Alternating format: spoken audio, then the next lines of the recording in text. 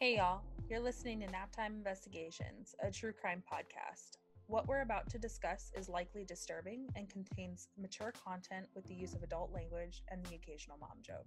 Listener discretion is advised. You've tuned in on our favorite day of the month, Serial Killer Sunday. We're your host. I'm Amanda. And I'm Taylor. We're just a couple of internet mom friends who like to talk about true crime and conspiracies when we can get our children to sleep. So sit back and relax, because we're about to jump in to our Serial Killer of the Month.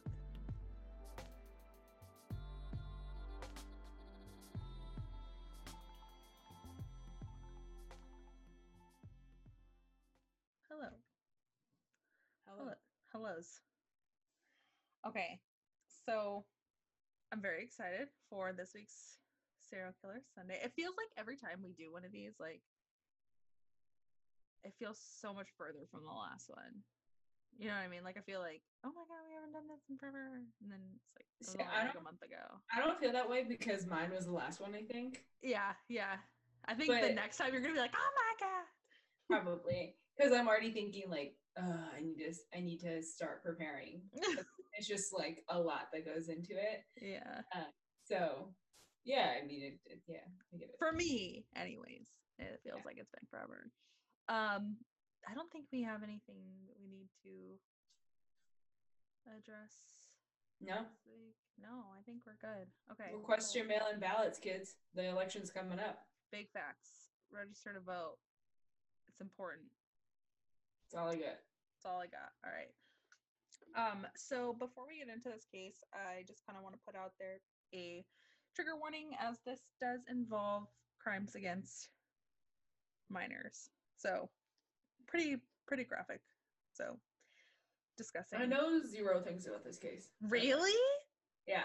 Oh my. Okay, so Paul Bernardo and Carla Homolka, they don't ring a bell? I don't think so. Not off the top of my head, at least. Shut up. Seriously? This case is wild. I know. And once we started talking about like the name of it, I was like, I was so tempted to like go to the Google machine. The Googs. And I didn't. I appreciate your resistance to temptation. Yeah. I'm pretty You're good. a real one. You're lucky to have me. I really am. I mean, you know. So what we're gonna do is I'm gonna kind of give a little background of each of them, just so that way we have a better understanding of the people. I always like to start with that, just because, like, especially when it comes to serial killers, we kind of see a trend of like certain pinpoint like areas within like their childhood or important developmental time. So it definitely makes sense. Yeah, it definitely makes sense in cases like this where there's more emphasis on the perpetrator. Emphasis. No, it's emphasis. I always when sorry. I thought you were saying that I said it like that, and I was like, oh. No, it's emphasis. Every time I try to say it, I'm like emphasis. I don't know why, but I feel like I heard it somewhere. It's ugly, and I love saying it. So yeah, I don't even know what I was saying any longer. Oh, there's such an emphasis on the perpetrator that it's intriguing to know more about them, because they're definitely different than a 1 or 2 time perpetrator. Exactly. And like, this case is super unique with how the turnout is, and I am so excited to talk about it. Okay, let's get into it, because now I'm getting excited. Okay, all right, let's do this. So first we're going to talk about Carla. So Carla Homolka, she was born Carla Leanne Teal. I'm going to say Teal. It's Teale. So I'm going to say Teal. I don't think it would be Tealy, but I'm going to go with Teal. Yeah, I would have said Tealy, but I mean, I don't know. I'm going to go with Teal. Videos? Negative. You're a great podcaster. I really am. Well, because she's always referred to as Carla Homolka, so that's fine. It's fine. Just saying. Anyway, so she was born May 4th, 1970 in Port Credit, Ontario. She was the oldest of 3 children. Pretty sure it's Ontario. Ontario? What did I say? It's Ontario. It's Ontario. Ontario. Isn't that what I said? Or Ontario? Ontario. What the fuck? Ontario? As someone who grew up very, very, very close to the Canadian border, like could practically throw a stone over to it. Is it Ontario? I'm fairly certain it's Ontario, but I'm not a Canadian, So close enough though. She could probably sniff the maple leaves. Anyways, so Ontario. She was the oldest of 3 children. She had 2 sisters, Lori and Tammy. Carla's father was a Czechoslovakian immigrant and worked as a traveling salesman, so he was gone for lengths of time while she was growing up. When her father was home, he did have a tendency to get a little too drunk, which ensued major fights between her parents. During these fights, the 3 girls just would like cuddle in a corner and just took comfort with being with each other and comfort each other with, everything that was going on. Could you imagine having 3 daughters? I would die. I only have 1 and I would die. Yeah, I mean, I only have a surrogate through you, and like facts. I'm already overwhelmed. It's overwhelming, and she's wild. I could not imagine having 3. So anybody with more than 1, you're a trooper, my dude. Ugh. Boys are so much easier. So much easier. So Carla was also in and out of the hospital growing up due to her asthma. Just something to mention with her issues, I guess. So probably played a lot into mental issues, just in and out. I don't know. That's my guess. Because I feel like being in the hospital is stressful as a kid. Yeah. But also lots of snacks. I mean, I was in the hospital as a child a lot. That's right. Spent a lot of time there. I mean, I was on some good drugs, so. I don't know that she was. I think she just couldn't breathe, so there was also probably not. I mean, like, it's definitely it's like alienating them, like they don't get to do things that normal kids can't be with her friends or whatever. I think that was more so where I was going with it. Yeah, didn't probably have a lot of friends, like right. It was like didn't get the chance to make friends. Yeah, like if you're not there constantly, kids are weird. Yeah, for sure. So growing up, Carla was very well liked, although she was said to have been very bossy, but also like my daughter. 100%. I think you're describing me. I know. I was gonna say everybody likes her, but like she's kind of bossy. Facts. Same, Carla. Same. Facts. Although I don't relate to you because you're a sick fuck. So, anyways, Carla also enjoyed expressing herself through arts, her love for animals. She even ended up taking up a part-time job at a pet store in her teens. Okay. This quickly took a turn for the worst, as she once threw one of her friend's hamsters out of the window, resulting in its death. How did I know this is where it was going? Right, I was gonna say, there's the killing of the animal. There it is. Carla began taking up an interest in crime, but not in like the true crime podcast type of way, more so like she was reading books about like crimes and took a more dark turn than you would anticipate. She ended up liking to scare her friends, even started eventually taking a pretty serious interest in the occult. At the age of 17, while at a convention, she met Paul Bernardo. What type of convention? That I don't know, honestly. I'm not too sure. Sorry for the yawning, guys. She's very tired. It's very late. God, life is rough over here. So, my in-laws had the baby though, so like, yeah, girl, gonna sleep in. Hell yeah. Let's take some Tylenol PM. Somebody come here and get my kids. I need a nap. Same. So after Carla graduated high school, I'm guessing, it just mentioned that she graduated, so I'm assuming high school. 17, that would make sense. Right. She began working at a vet clinic. Probably not an ideal job for her. No, but just pin that one. So now we're gonna go into Paul Bernardo. He was born August 27th, 1964 in Toronto, Ontario. Ontario. Virgo. He's a Virgo. I don't know how people can do that. Just like hear their birthday and be like, he's a Virgo. And I'm excuse me. I only know that because my father and my husband are both Virgos, and they were born late August, early September. So when's Chris's birthday? It was just the other day, 2 days ago. Wednesday, or the 2nd. Excuse me? Yeah. I had no idea. Yeah. I'm the worst. I'm such a good wife. I baked him a cake from scratch, his favorite cake, and I made him spaghetti. Cake and sketty.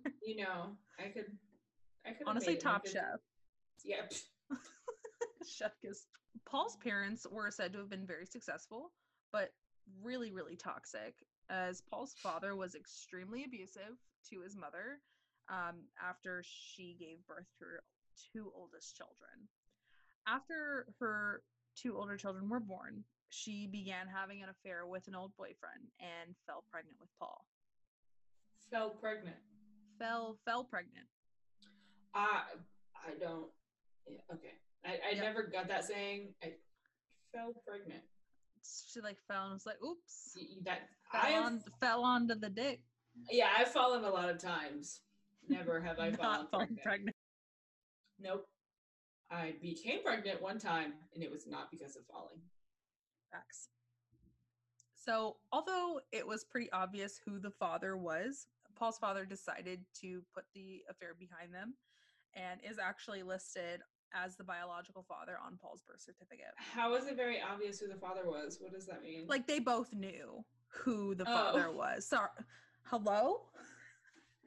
How is it obvious? Did this boy come out gingery, blue-eyed, and this guy was not gingery, blue-eyed or something? Asian, some sort of different... Something different. Yeah. No, obvious in terms of they were having marital issues. Sure. He had an affair and got pregnant. That is, he had an affair and got pregnant. Okay. She had an affair and got pregnant. This is rough, man. Honestly, I'm tired. Wow. That's some tough stuff.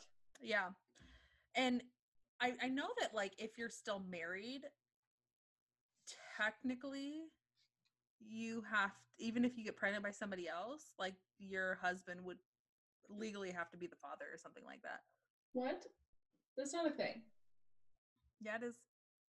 Where?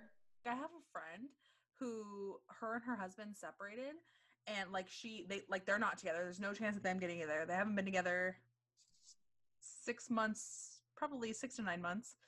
And she's now pregnant by somebody else, and she'd been waiting months, way before she found out that she was pregnant. She was waiting for her divorce hearing. They went to her hearing. They asked her if she was pregnant, and they wouldn't give her a divorce because she was pregnant, and he's the technical husband or the technical father of the baby, even though he's biologically not the father. It's 2020. I know. It's fucked up. It's a fucked up world we live in. God. Why? They should take away our right to vote right now. I know, I'm just saying. What else we don't really have anything else anyways. Why do I even work? Straight up, seriously. Why do I have to pay taxes for a place that don't even fucking like me? God. Anyways, so adding to the dysfunction of the Bernardo home, in 1975, Paul's father was charged with child molestation after he fondled a young girl. It was also said that his father did molest Paul's sister as well. Of course he did. Yep. So with everything going on in this home, Paul's mother became super depressed and withdrawn, and actually ended up moving down into the basement of the home to be away from everyone. Well, it's said that the older children really struggled with the tension in the home. Paul appeared not be bothered by it, even in the slightest. Yeah. Paul ended up in an argument with his parents around age 16, and his mother told it, it turned into, it like escalated really, really quickly. And it's at one point, his mother told Paul about the affair, to which Paul responded by calling his mother a whore. He was all, you whore? Right? Yeah. Yeah. I am what I am, man. Big facts, big facts. Like, once upon a time, long ago, I was a hoe. And I'm a bit something because I did shit. What was that? I feel like that was our life. By Paul's mom. Paul's mom. Yeah. So, yeah, that's that. After Paul graduated high school, he went on with his friends to be some type of sleazy salesman. And they like to practice their manipulative techniques on women in various locations like bars, clubs, stuff like that. And apparently they were very successful. While in college at the University of Toronto is when he really started to hone in on his like dark sexual desires. He began beating up his girlfriends and humiliating them in public to get off. Oh, I was like, where's this going into a sexual desire? But yeah. Oh. Yeah. When Paul and Carla met. That's odd. Yeah. You don't hear that a lot. What do you mean? Like them doing those things publicly to get off. Right. I feel like that just doesn't happen. Yeah, I don't think that's super common. I mean, I could be wrong, but I haven't heard it a lot. I think it's a thrill, maybe. Probably. Power trip, the thrill. Right. Like, there's a lot of things that could definitely go into it. It's just right. So when Paul and Carla met in October of 1987, they were instantly attracted to each other. Carla encouraged and applauded his sadistic sexual behavior and even encouraged a lot of the rapes that he went on to commit. Was she there? Was she getting something out of this? I'm so confused. You are not ready. I'm so sorry. Tape yourself down because you're not ready. I'm not ready. Paul and Carla were engaged by December of 1987. So they met October 1987. I was just going to say they met, 3 months ago? Yeah, they were engaged within 3 months of being together. Next up, 90 days Straight up. Paul and Carla. Fuckers of Ontario. Hate you. So Paul actually went on to become the Scarborough rapist. And with each time, they actually escalated. Between May of 1987 and July of 1990, Paul raped 11 different women and several attempted rapes, which those women were able to escape. In September of 1990, Paul was actually brought in for questioning regarding the rapes after they had somewhere of around 130 different DNA samples from the victims and 2 different reports that ID Paul specifically. After 137 DNA? 130 different DNA samples. All from Paul? Just samples that were provided from like various victims. Like, yeah. How many people did he rape at this time? 11. Okay. Multiple samples. I'm assuming like yeah, vaginal swabs, right? Anal swabs, mouth swab. Okay, I would maybe even at the scene too. Sure. I originally was picturing 130 different women. Yes. Oh my god. Whew. Not that 11 women is okay, but 130 is like definitely not okay. That's just a lot. Wow. Okay. Yeah. So when he was brought in after about 30 minutes of the interview, Paul willingly provided them with DNA samples to compare to the evidence. Excuse me? They even asked him. Excuse me, Paul? Hello? We what? We good? We good? Okay. This cocky motherfucker provided his own DNA to compare. They even asked him when they brought in they even asked him why they thought he was brought in, and he just chuckles and is like, well, yeah, I guess I somewhat resemble the composite that was given by the victims. Bruh, the composite looks just like him. Like, it looks like a fucking drawing of Paul motherfucking Bernardo. Like, you're not fooling anyone. Okay, so like police at this point, police are like, no, this guy is too educated and nicely dressed to do something like this. So they release him the next day. Excuse me? Mhm. Excuse me? They release him the next day. I just want to make a PSA. From the court of Amanda. From the court of Amanda. There's no such thing as too educated, too nicely dressed, too polite, too many teeth. I don't know. Not enough teeth, not enough nice teeth. There's no such thing. None of those things are disqualifiers. Ted Bundy, who? He was a handsome motherfucker. Like none of those things are like literally. Who did I do last? What's his face? Robert. What's his face? Peterson. No, that was Hansen. Drew Peterson. Robert Hansen. My last SKS case. They kept letting him go because they were like, he's a family man. He has a bakery. Okay. He has a stutter. What? No. Stop. Stop. Okay. Okay, but that movie though about him, Frozen Ground, was so good. I really enjoyed it. I liked it. Yeah, it was a good movie. It keeps showing up on my Netflix now. From here, Paul decides to move from the Scarborough area to St. Catharines to be close to Carla. And the rapes, oh yes. Did he become the St. Catharines rapist? So no. Okay. So the rapes in the Scarborough area completely stop, obviously, because he's no longer there. Crazy. But of course, he can't help himself. And he ends up committing his 12th rape in St. Catharines on an extremely young girl, only 14 at the time, in the early morning hours, which was totally unlike the others. The others ended up being like middle of the night type, like walking home from a friend's house type thing. So by the time Paul moves to St. Catherine, he is spending a lot of times with the Homolka family, who was very, very fond of him.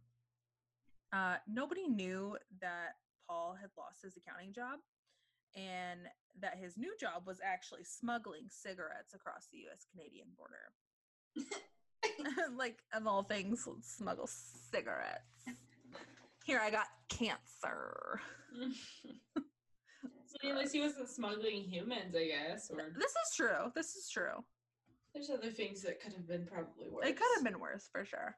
Something I wanted to note, though, was like, that I meant to mention earlier, is that they're often referred to as the Ken and Barbie killers because they're actually a pretty good looking couple. Like, they're, I mean, not like saying like, oh, these other people are ugly, but like, it's one of those things, again, that at this time, like, people did not expect them to be involved with what they were involved in. You know what I mean? Mm-hmm. So while Paul and Carla are engaged, he was actually always flirting with her younger sister, Tammy. Eventually, Paul became rather obsessed with Tammy, even sneaking into her room to masturbate while she slept. Wow, they're a lot better looking than I thought they were going to be. I know, that's what I'm saying. Like, they're not to give them any credit whatsoever because they're disgusting garbage people, but they're pretty good looking. I mean, they're super 80s and 90s. Super 80s, and I love it. I'm so here for it. For some reason, he reminds me of Luca from Don't F with Cats. Okay. I was going to mention Don't Fuck with Cats because Luca Magnotta actually mentions Carla Homolka. Yes, that's where I know that came from. Yep, because he's like, oh my God, everybody thinks I'm dating Carla Homolka. Okay. Yeah. So, which they were, I don't think that they were, but he likes the clout. That guy liked the clout. So that's, if you've heard of her, that's probably where it's from, because that's where I heard of her. Don't Fuck with Cats was a good documentary. Anyways, so Carla was completely in on this obsession, and even broke the blinds to Tammy's room to allow him access to Tammy. Carla even promised her sister's virginity to Paul as a wedding gift. I'm sorry. It's fucking gross. On July 24th, 1990, Carla laced Tammy's dinner with Valium that she had stolen from the vet clinic that she worked at. When Tammy became unconscious, Paul raped her while Carla watched. And then on December 23rd, 1990, Carla offered Tammy again to Paul as a Christmas present. This time, she drugged Tammy with sleeping pills in a rum and eggnog cocktail. When she was unconscious, Carla placed a halothane soaked rag over Tammy's nose and mouth. Now, I want to. What was this? Did the sister not know anything was happening, or? Well, she was drugged. I mean, yeah, but it sounds like he's a sexual sadist or for sure. very rough. Let's put it that way. Rough, yeah.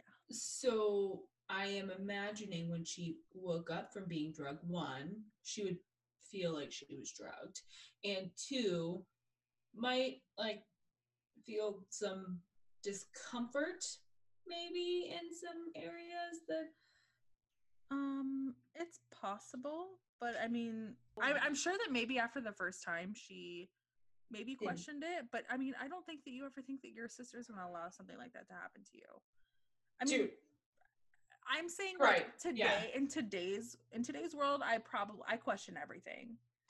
But back in the 90s, early 90s, late 80s, like I doubt that she would ever think that her sister would do something like, or allow something like this. You know what I mean? Right. So yeah.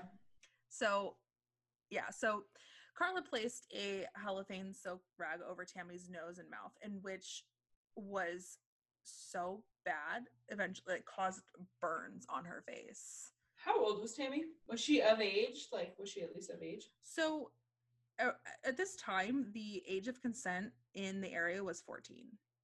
So I'm sorry, 14? Yeah, 14. So at the time of this, Tammy was 15 years old. Awesome.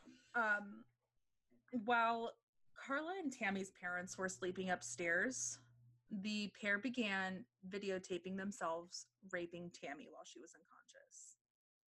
Both of them, let's put that out there, both of them raped her. So not only are they rapists, but Carla's an incestuous rapist.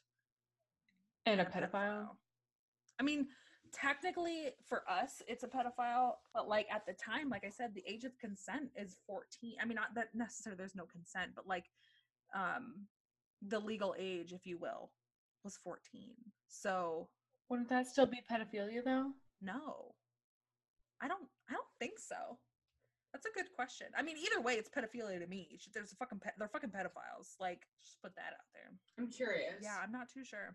I'm not too sure because I know that things are and were very different in Canada. So sure. So while they're doing their nasty little fucking incestuous thing to Tammy began to vomit and ended up aspirating on her vomit. They tried to revive her, but were unsuccessful, and they dialed 911 and hid all the evidence. They hid all the evidence, redressed Tammy, and moved her into her bedroom. Just a few hours later, Tammy was pronounced dead. Now, open that picture that I sent to you. I'm not going to post this picture. If you want to Google this picture, you can. This is how Tammy was found. And you can see the burn from the halothane on her face. She's such a baby. Yeah, she was little. And the picture that I have of her, she was so cute. So cute. She's a baby. Gosh. So even with Paul and Carla doing laundry and random house chores in the middle of the night and a nasty chemical burn on Tammy's face, The medical examiner determined her death to be an accident, and the family never questioned the pair's story of events. So after this, Carla and Paul moved out of the family home into a place of their own to, quote, give the family space to grieve. But clearly, Carla was not at all upset about her sister's death, as she and Paul ended up recording themselves having sex while Carla was dressed as Tammy in Tammy's clothes. What? Yeah. Wow. Shortly after they moved in January, Paul abducted another girl and took her back to the house, where he raped her while Carla watched. After this, they then dropped her off on a deserted road, and later referred to her only as the January girl. A few months later, in April, he creeped out from some bushes and attacked and raped another girl, and made her take off all of her clothes and wait 5 minutes to allow him to escape. Like, it was so random. So, like, essentially, after what happened to Tammy, he's trying to still get his kicks off by doing whatever the fuck he's doing. Wait, so he didn't rape her or anything? He just made her strip No, down? he raped her. He attacked and raped her. And then was like, give me 5 minutes and then, like, do your thing. Yeah. Okay. It's gross. And wait, was Carla there for these? Carla was there for the January girl. I don't believe she was present at the girl in April. Sure. The April girl. I don't know. Mm-hmm. On June 15th, 1991, Paul was driving through a neighborhood and noticed a girl, Leslie Mahaffey. Mahaffey. I'm not sure how to pronounce her name, but she was outside. Leslie was 14 years old. This was only a few weeks before her 15th birthday. She was said to have been very close with her family, but once she turned 14, she became rather rebellious and would run away from home. Although she was a rebel, her parents did say that she has always called back home to let them know that she was okay. It's also important to note that, like many kids her age, Leslie wore braces. So, June 14th, Leslie attended the wake of her friend who had died in a car accident earlier that week. After the wake, Leslie and a group of friends decided to meet up and drink, just to be with each other and console each other. Around 2 a.m., some of the friends walked her home, where the side door to her house was locked. And she was just like, oh, no, it's fine. The front door should be unlocked. It'll be fine. So her friends leave, and she finds that the front door is locked as well. Now, I want to mention that I was trying to find this somewhere, but I couldn't find a source. Part of me, I feel like I heard this in maybe Morbid podcast, their covering of this case. I feel like there was something about that her parents teach. Shout out, hey Morbid, like, let's be friends. I don't live that far from you. This is true. Anyway, so they said that I couldn't find this anywhere, but I want to say that I heard it in their podcast. They mentioned that Leslie's parents had been having this issue of her breaking her curfew. So at some point they just locked the door. I'm sorry. Yeah. I do not want to shame any victim's family or anything like that. However, if my child is breaking curfew and they're not there and they do not have a key, I would not lock them out. Okay, but this is 2020. That's what I would do. And this is happening in 1990, which is a totally different world. Like, I'm not saying that it's okay that they locked her kid out, but I'm also saying that they lived in a totally different time where, yeah, something really bad happened to her, but it didn't always happen. It wasn't as common as it is now. Sure, 100%. I still don't think I would. Oh, for sure. Because like, I mean, I'm saying this now. Still want them. I want them home. To come home. Yeah, right. I don't. And I don't know. Again, I don't know that was the case, but I vaguely remember hearing something around that. So. And once again, I'm not trying to shame them or like put blame on them. However, I'm just saying, as a mother, I do not believe I would do that. whether it was the Also, 70s. you're 2 minutes past your curfew. My ass is coming to find you. Sorry. I'm already stalking your location. Yeah, so from here, Leslie she decides to walk to a nearby shopping center to use a payphone to call one of her friends to ask to stay the night. But her friend's like, no. And she's like, okay, fine. I'll just go home and wake my mom up to let me in. Like, I'm sure typical 14-year-old drama. Like, fine, I'll wake my mom up. Like, girl, just wake your mom up instead. I'd rather my kids wake me up than be dead, honestly. Yeah. But it's in this parking lot that she's approached by Paul, who tells her that he's looking to break into a neighbor's house. And she was just like, okay, whatever. Do you have a cigarette? And Paul's like, yeah, but it's back in my car. You have to come with me. Oh. So she decides to follow him back to his car.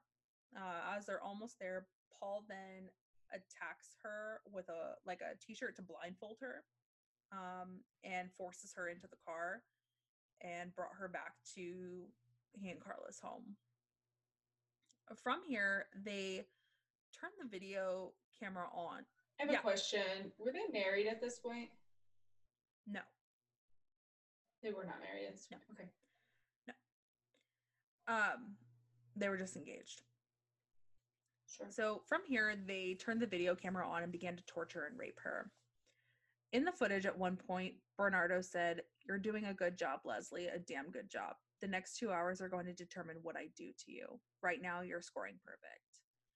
The torture continued for what investigators believe to have been around 24 hours. At one point in the recording, Leslie mentions that her blindfold is slipping.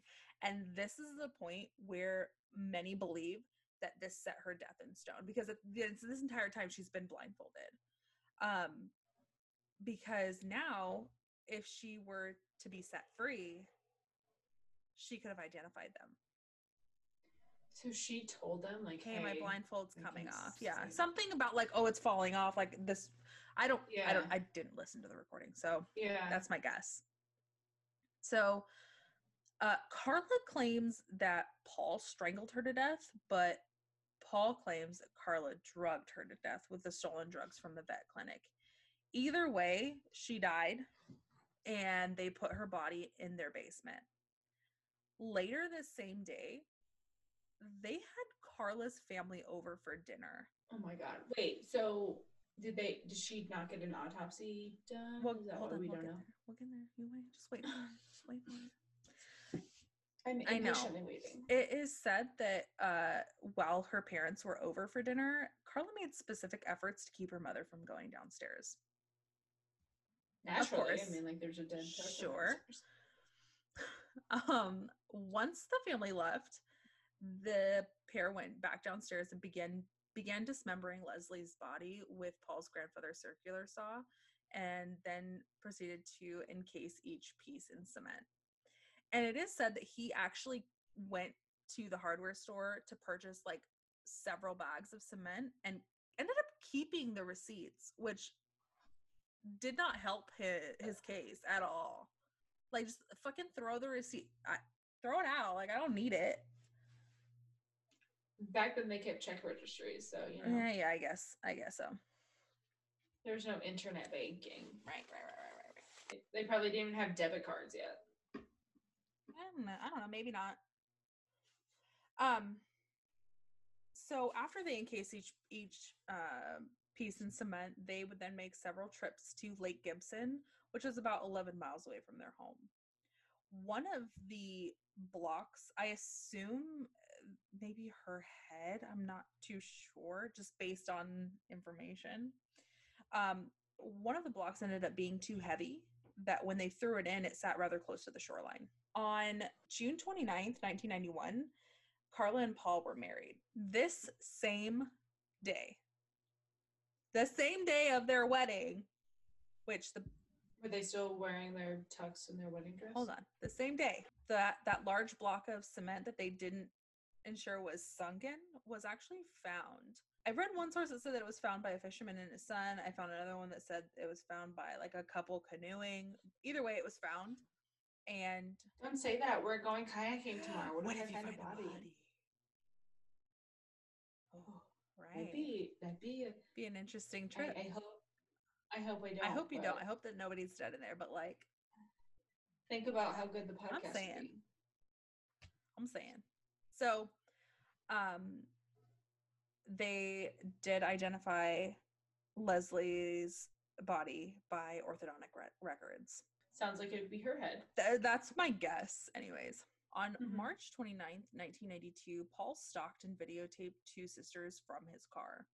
The sisters took down the license plate number and reported him to police, but it turned out that the girls took down the wrong plate number, and the case never went anywhere and was totally mishandled by the police. I do want to say that's almost a great day because I was born March 30th of that year. So, great day. We love it. We love it when you're born. I mean, yeah. That really sucks that they were down the wrong number.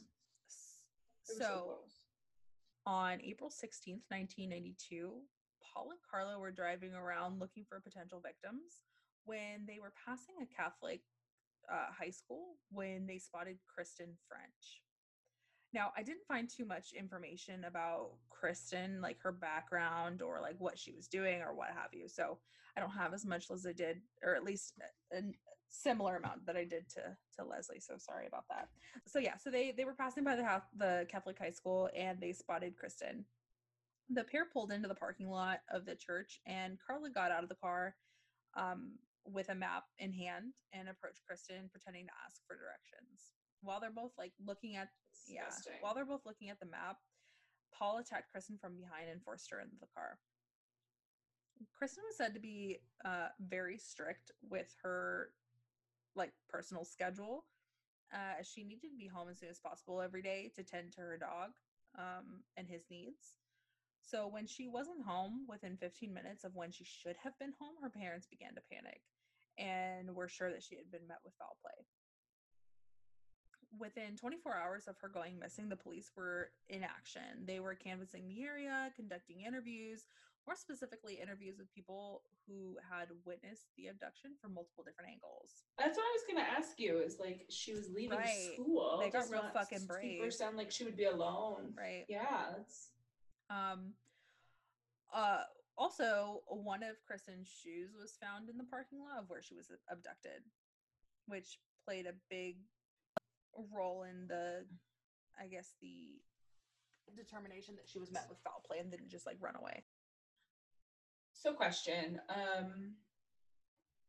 do all of these girls look like Tammy? Do we know what they look like? Of them. No, they're just pretty young girls. Like it. Yeah, that's a great question. As to why like she was taken. Yeah. I think it was a mutual liking between these two sick fucks.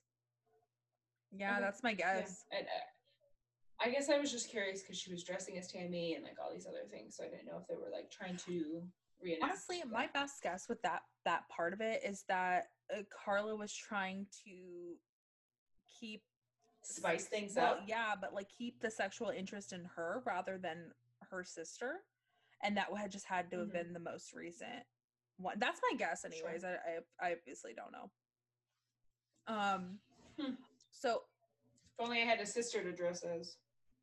I have sisters to dress as, but we all kind of dress the same. So I am me, she is she. Except when I pretend. When we switch, you don't always just switch. Yeah. Anyways. TikTok ruined us. It really has. Today's episode of True Life, TikTok ruined straight up, seriously. So over the next 3 days following her abduction, Kristen was videotaped as she was raped, sodomized, and tortured by Carla and Paul. Kristen was forced to drink large amounts of alcohol so as to continue to be submissive to Paul.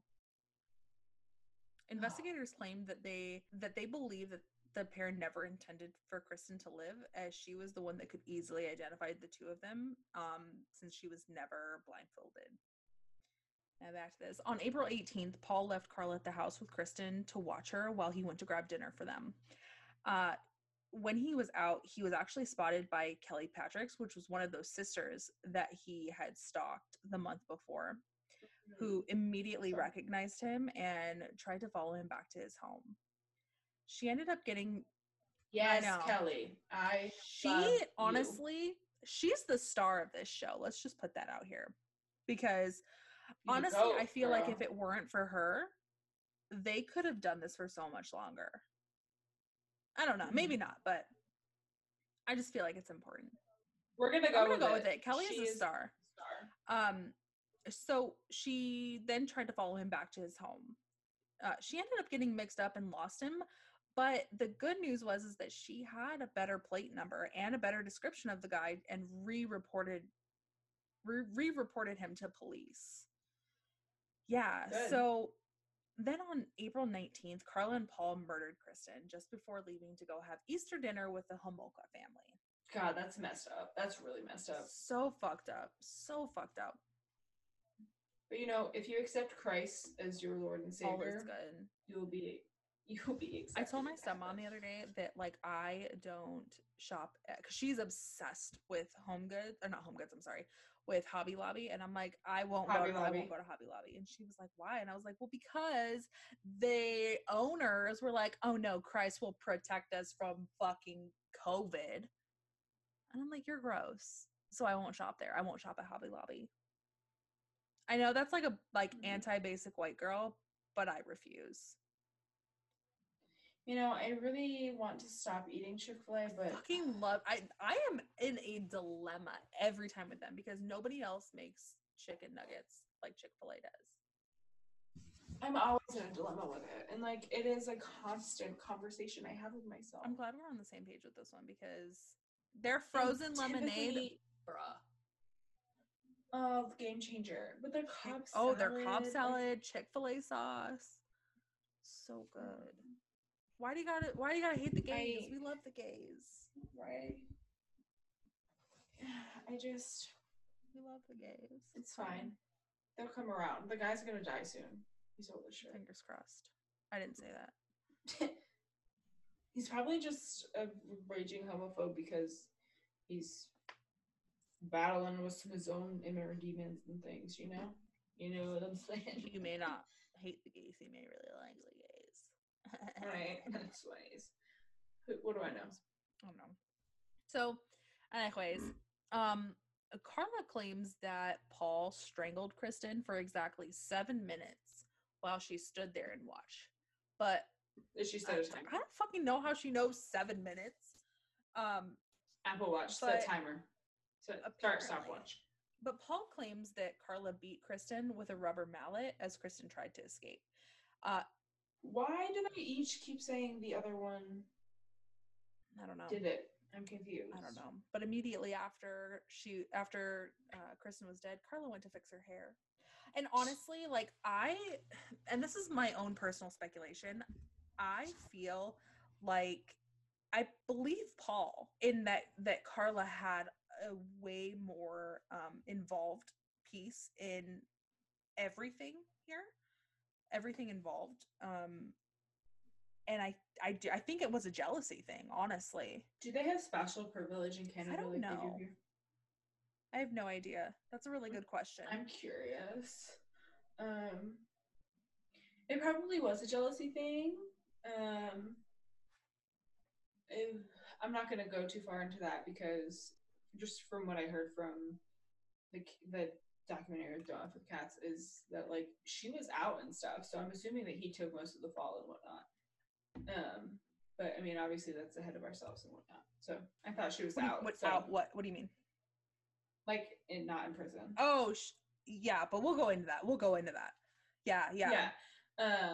So I guess that's just my assumption that that's I guess what I originally was thinking, but it would definitely make sense. No, she absolutely. Okay, and we'll circle back to that in a minute. So on April 30th, 1992, Kristen's nude body was found in a ditch off the highway about 45 minutes away from Carla and Paul's home. Kristen's body had been washed and a portion of her hair had been cut off. They originally thought that it was cut to be kept as some sort of trophy, but Carla later stated that it was to throw off identification efforts. one section of her See, hair is going to throw off and that's what I'm identity. not sure of, because I saw in some places it said that all of her hair was gone. No, I'm sorry. No, not all of her hair was gone. It just mentions that a portion of her hair was gone, but then she says that it was to throw off identification efforts. So would that mean that all of her hair is gone? So I'm not super clear on that. Did they give her a haircut to like make it not look No like her? idea. Maybe Weird. that's possible. I don't know. Maybe give her a bowl cut. Give her some. No, bring her to the bang gang. And then... Not the bang. No. The The bang. I hate it. No one will ever recognize The you bang gang. with some bang in the bang gang. On May 12th, 1992, police interviewed Paul per the new information from the sisters that he stalked. At the time, the officers decided that he probably wasn't the right guy based on his demeanor, even though he brought up that he had been questioned in the Scarborough rapist case. So let me translate that for everyone. White privilege. He's an educated white male, so he was right. Exactly. Precisely. Okay. On May 15th, they assigned a new task force to investigate Leslie and Kristen's murderers. So they linked them. Yes, they did. They did end up linking them.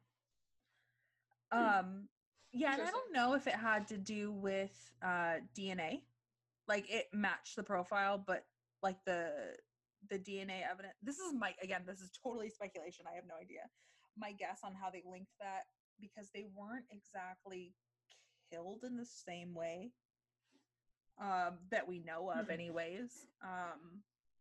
And I don't know if it was maybe a smaller area, so they linked them. I don't know how they would do that with DNA. Like thinking of like the DNA technology they had in the early 90s. And if Leslie was the first one, right? Yeah. If Leslie's only her head was found, you know what I'm saying? Like I don't know how much DNA would necessarily be able to be recovered after she was in water and concrete and other things like that. Well, and I actually forgot to mention this because I read somewhere that he had actually encased the body parts in bags and then in cement. So that could maybe make a difference. That was dumb on I know. this part. I know.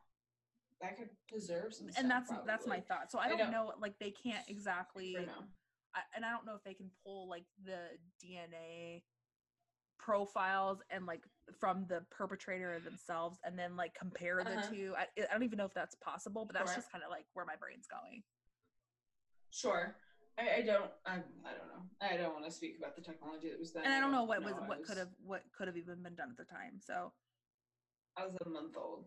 I doubt it would be able to be possible, but somehow they linked the two. Yeah. So that's good. No, that's great. I was just cool. So after this, a close friend of Paul later reported him as a possible murder suspect based on info put out by police from the investigation into the deaths of Leslie and Kristen. On December of 1992, the DNA that Paul provided them 2 years earlier, when he was questioned regarding the rape case, finally came back and was determined to be a match from the rape cases.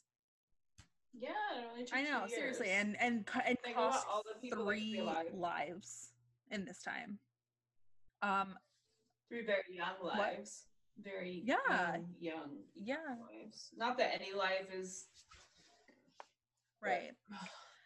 So, from here, they decide to place Paul under a 24-hour surveillance. What? Well, and I think that they're trying to get their ducks in a row before they do anything. That's my guess. Okay. Because it doesn't take long for it to happen. Let's just put that out there. Sure. December 27th, Paul beat Carla so badly with a flashlight, causing bruising all over her body, her limbs, her face, everything. When she went to work, she claimed that it was from a bad car accident, but her coworkers didn't buy it. They were super concerned So they actually called Carla's parents, and her parents then decided to come and remove her from the home. When they came to get her, she went. I love that. Her parents were like, "Get the fuck out of here. You're coming Let's with fucking me." go. But I swear to God, Loris, if you ever tried to come to my house, regardless of Catch why, these hands. yo, I'm not above it. I don't blame you. Watch out, Loris. Yeah, I'm coming for you, Loris. But also, like, I love that because, like, that was something 100% as a parent, I'd be like, get the fuck in the car. And I'm gonna beat some butt, man. So when they did come to get her, you know, she was coming out to the house, but then all of a sudden she ran back inside frantically to look for something, and then she like came back out. So was it a regular occurrence that he would physically abuse her? I don't think so. I really don't think so. So I don't know what happened. Sure. From there, her parents take her to the hospital to report the abuse, and she filed charges against Paul. So you killed 3 people, but now all of a sudden your husband beating you is a problem. You were encouraging it for other women to be exactly, beat by him, but no, it's not okay. So police then questioned Carla regarding the serial rapes, since they had her in there, and the murders, but she mainly wanted to focus on his abuse of her. But later that night, she actually admitted to her uncle that Paul was the Scarborough rapist, and that she and Paul were involved in the deaths of Leslie and Kristen, and that she had it all on tapes. So my guess is that that's what she ran back into the house to get, but or more incriminating tapes. So after this, the police decided to reopen her sister Tammy's case, thinking that they could have been involved. On February 11th, 1993, Carla went directly to a lawyer. This lawyer, George Walker, was trying to seek full immunity for Carla for her cooperation in the case. On February 17th, 1993, Paul Bernardo was arrested on several charges, and warrants were issued to find those tapes. When the police went into the house to get to execute the warrants, they were only able to remove certain things that they weren't permitted, since the case that they had for the murders wasn't that good. And that's how warrants typically work. You have to really write what you're looking for, unless you were. So warrants aren't like open-ended typically. Right. So I guess it was more particular in this case, where they were only allowed to do minimal damage. They weren't allowed to remove walls to look for tapes. All tapes had to be reviewed within the house before leaving, and nothing could be taken unless specifically listed on the warrant, which I think is typical, but I don't know if that was maybe different in Canada at the time. Sure. It also could have been like, we're going to look here and here for these tapes. You know, like, it could have been just like smaller parameters rather than like, we are going to search the home for these specific tapes. Right. So, it's definitely like wording. Once again, Canada, 90s. Right. Who knows? Who knows? Also, let me just say I'm not a warrants expert. I just know I have an odd knowledge of warrants. So my degree, I actually had to help write some fake warrants and stuff, and I've written like memorandums and stuff and whatnot. Really cool. So like I have some book education on it, not obviously any actual tangible experience. But yeah, so that's just something. Anyway, enough about me. This is why I run the Court of Amanda. Because I write fake warrants. I love it. So the search of their home actually lasted 71 days. And the only tape they were able to find was one of Carla performing oral sex on a victim. Is she alive? Not that matters. I believe this is one of the victims that survived. Okay. Due to Carla's involvement in the rapes and murders, full immunity was obviously not possible. She was, however, offered a plea bargain of 12 years for manslaughter. If she did not accept, they were going to charge her with 2 counts of first-degree murder, 1 count of second-degree, and many others. Her lawyer obviously jumps on this immediately, and of course later she agrees. at the time of the offer, there was very, and I want to make this clear, there was very little information known about Carla's involvement in the role, or I'm sorry, her role within the murders. So this deal would later be known as the quote deal with the devil. So once the plea bargain was agreed upon, Carla sang like a fucking canary. She testified against Paul during his trial. I'm actually shocked that she turned on I'm him. not. I am. I mean, like, obviously she's definitely self-centered, but like her devotion to him with doing some of these things. Yeah, but I think that once that turned on her is when she was like, oh hell no, like I can get away with this. That's my guess anyways. Yeah.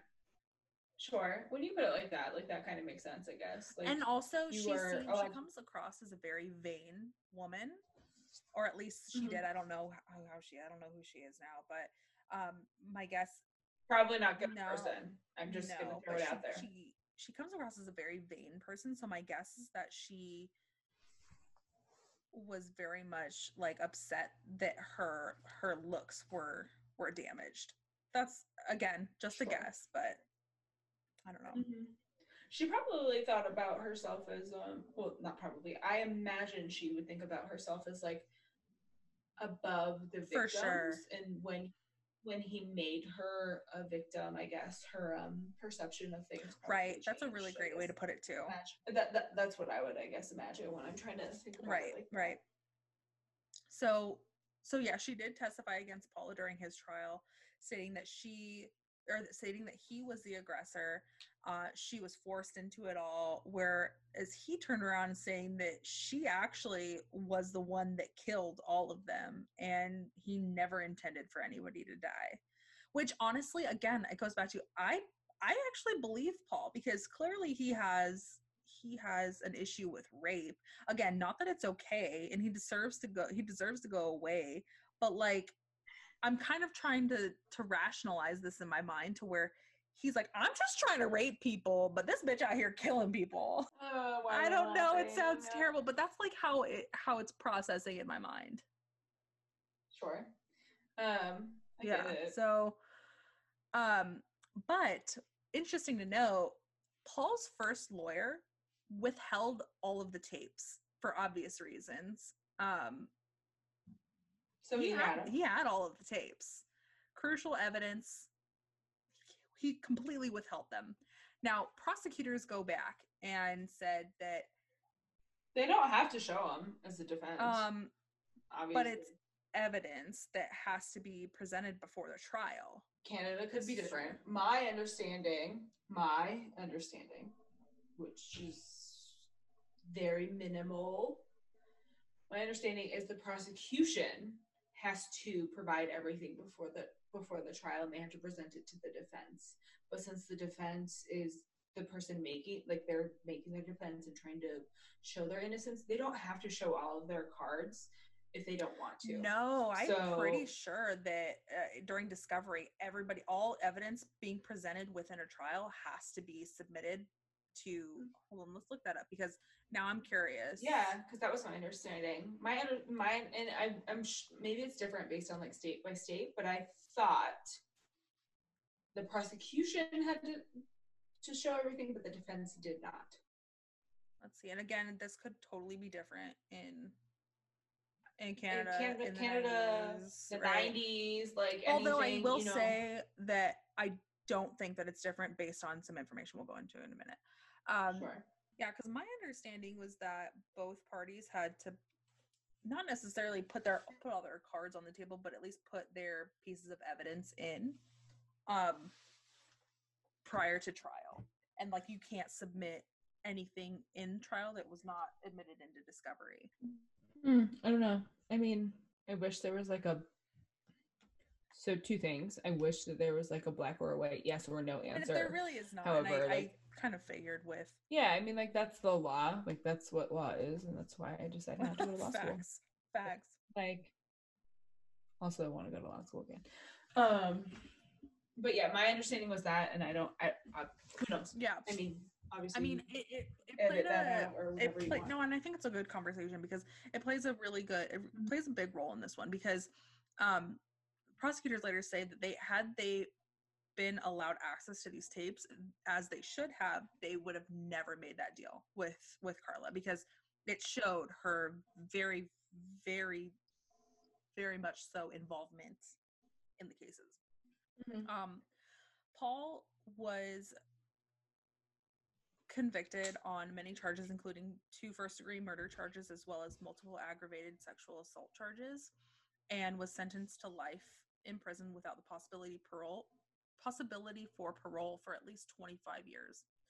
Although the possibility of parole there, it's said that it's unlikely to ever be, or that he's unlikely to ever be released due to his status of an aggravated offender. On May 18th of 1993, Karla Homolka was charged with 2 counts of manslaughter. The same day, Paul's first lawyer watched the tapes and decided to keep them for himself to use against Homolka during Paul's trial. Not realizing at the time how incredibly illegal this was, the lawyer was... Not realizing at the time. A lawyer. Well, who practices law. So he was actually, it said that he was actually rather new to criminal law. And eventually he did agree to turn them over if they agreed to let him cross-examine Karla in the preliminary hearing, which never happened. This attorney was actually later charged with obstruction of justice. Yeah. Good. When the knowledge of the tapes were released to the public was outraged. It was very much agreed that the plea agreement shouldn't have even been upheld. However, the Crown found that essentially, since Karla's end of the bargain was upheld, theirs needed to be as well. Is the Crown like the court? Well, Canadian is like French, British-ish, so they go by the Crown. That's like their government. Okay. I just wanted to note here, I don't know that this necessarily means anything. I just wrote it, multiple girlfriends, and they moved her a couple of places. She had a couple of girlfriends in prison who did not have very nice things to say about her. In June of 2005, a 2-day hearing was held and was ruled Karla, upon her release on July 4th, 2005, would still pose a risk to the public.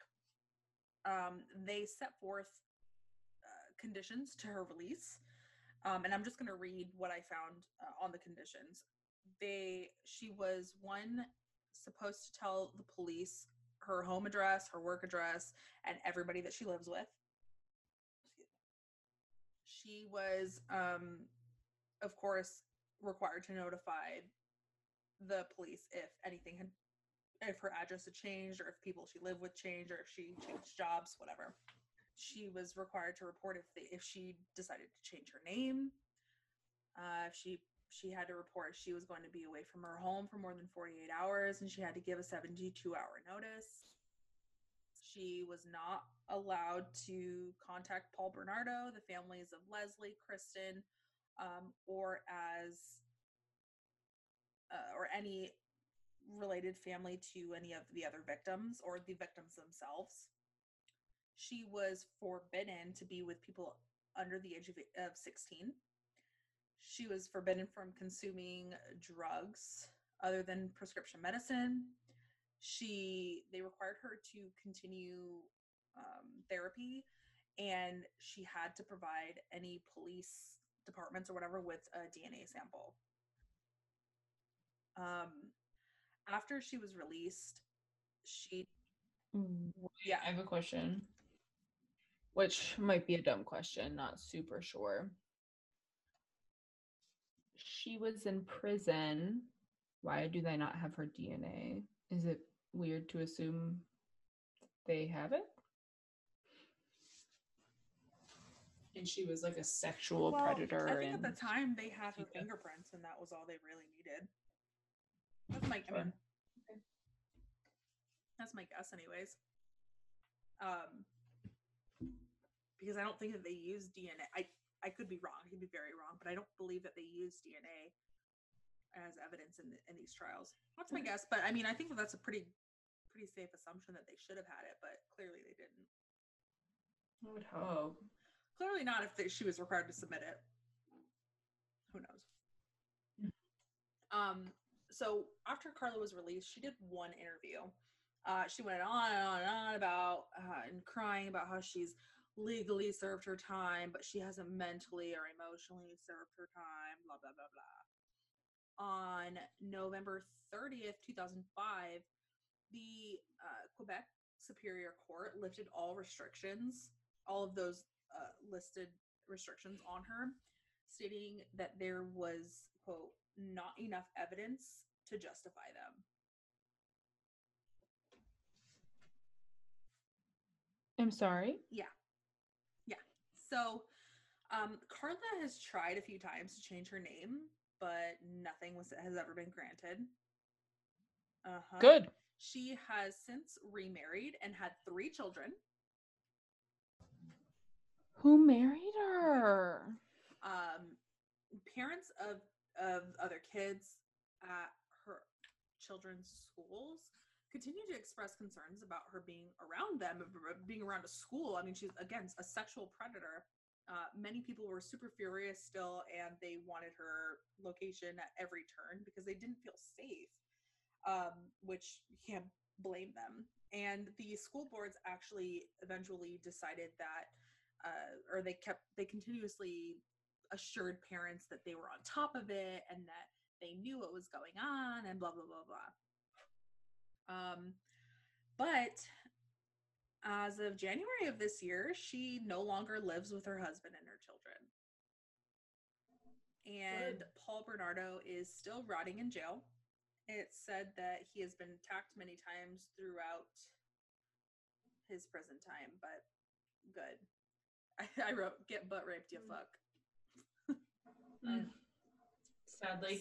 I mean, honestly, I say sadly, but I hope that he has to deal with the people in prison and the emotional and mental consequences for his actions. I mean, that'll never bring back these girls, but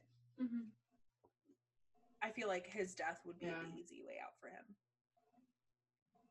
Yeah. However, I just hope it's a really bad and painful 100% death whenever Definitely. it happens. Definitely. Same with Carla. Fuck a bitch named Carla. Homolka. She's literally easily the most hated woman in Canada. For a good reason. Good. Who do you think is the most hated woman in America? Right now, Lori Vallow. Ivanka. Yeah. Or Ivanka, that's a good one. No, I would say Lori Vallow. Tori, what's her face? Tori,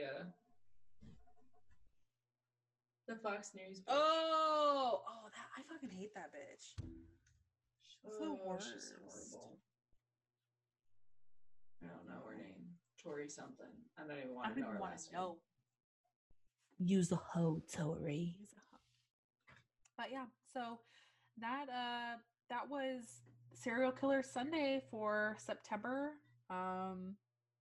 Ken and Barbie killers, Carla Homolka, Paul Bernardo. Lit. Lydia than a tittier. Okay. See you later, guys. Bye. We hope you join us every Monday for a weekly episode. And as an added bonus, we've deemed the first Sunday of every month as Serial Killer Sunday. So you can look forward to an extra long episode about our favorite serial killers once a month. Go follow us on Facebook or Instagram at Naptime Investigations or Twitter at naptime_podcast. If you want us to cover one of your favorite cases, please send over your case suggestions via email at naptimeinvestigations@gmail.com, or there's a link in our Instagram bio. As always, we hope you enjoyed this episode, and thanks for joining this party. Bye! Bam!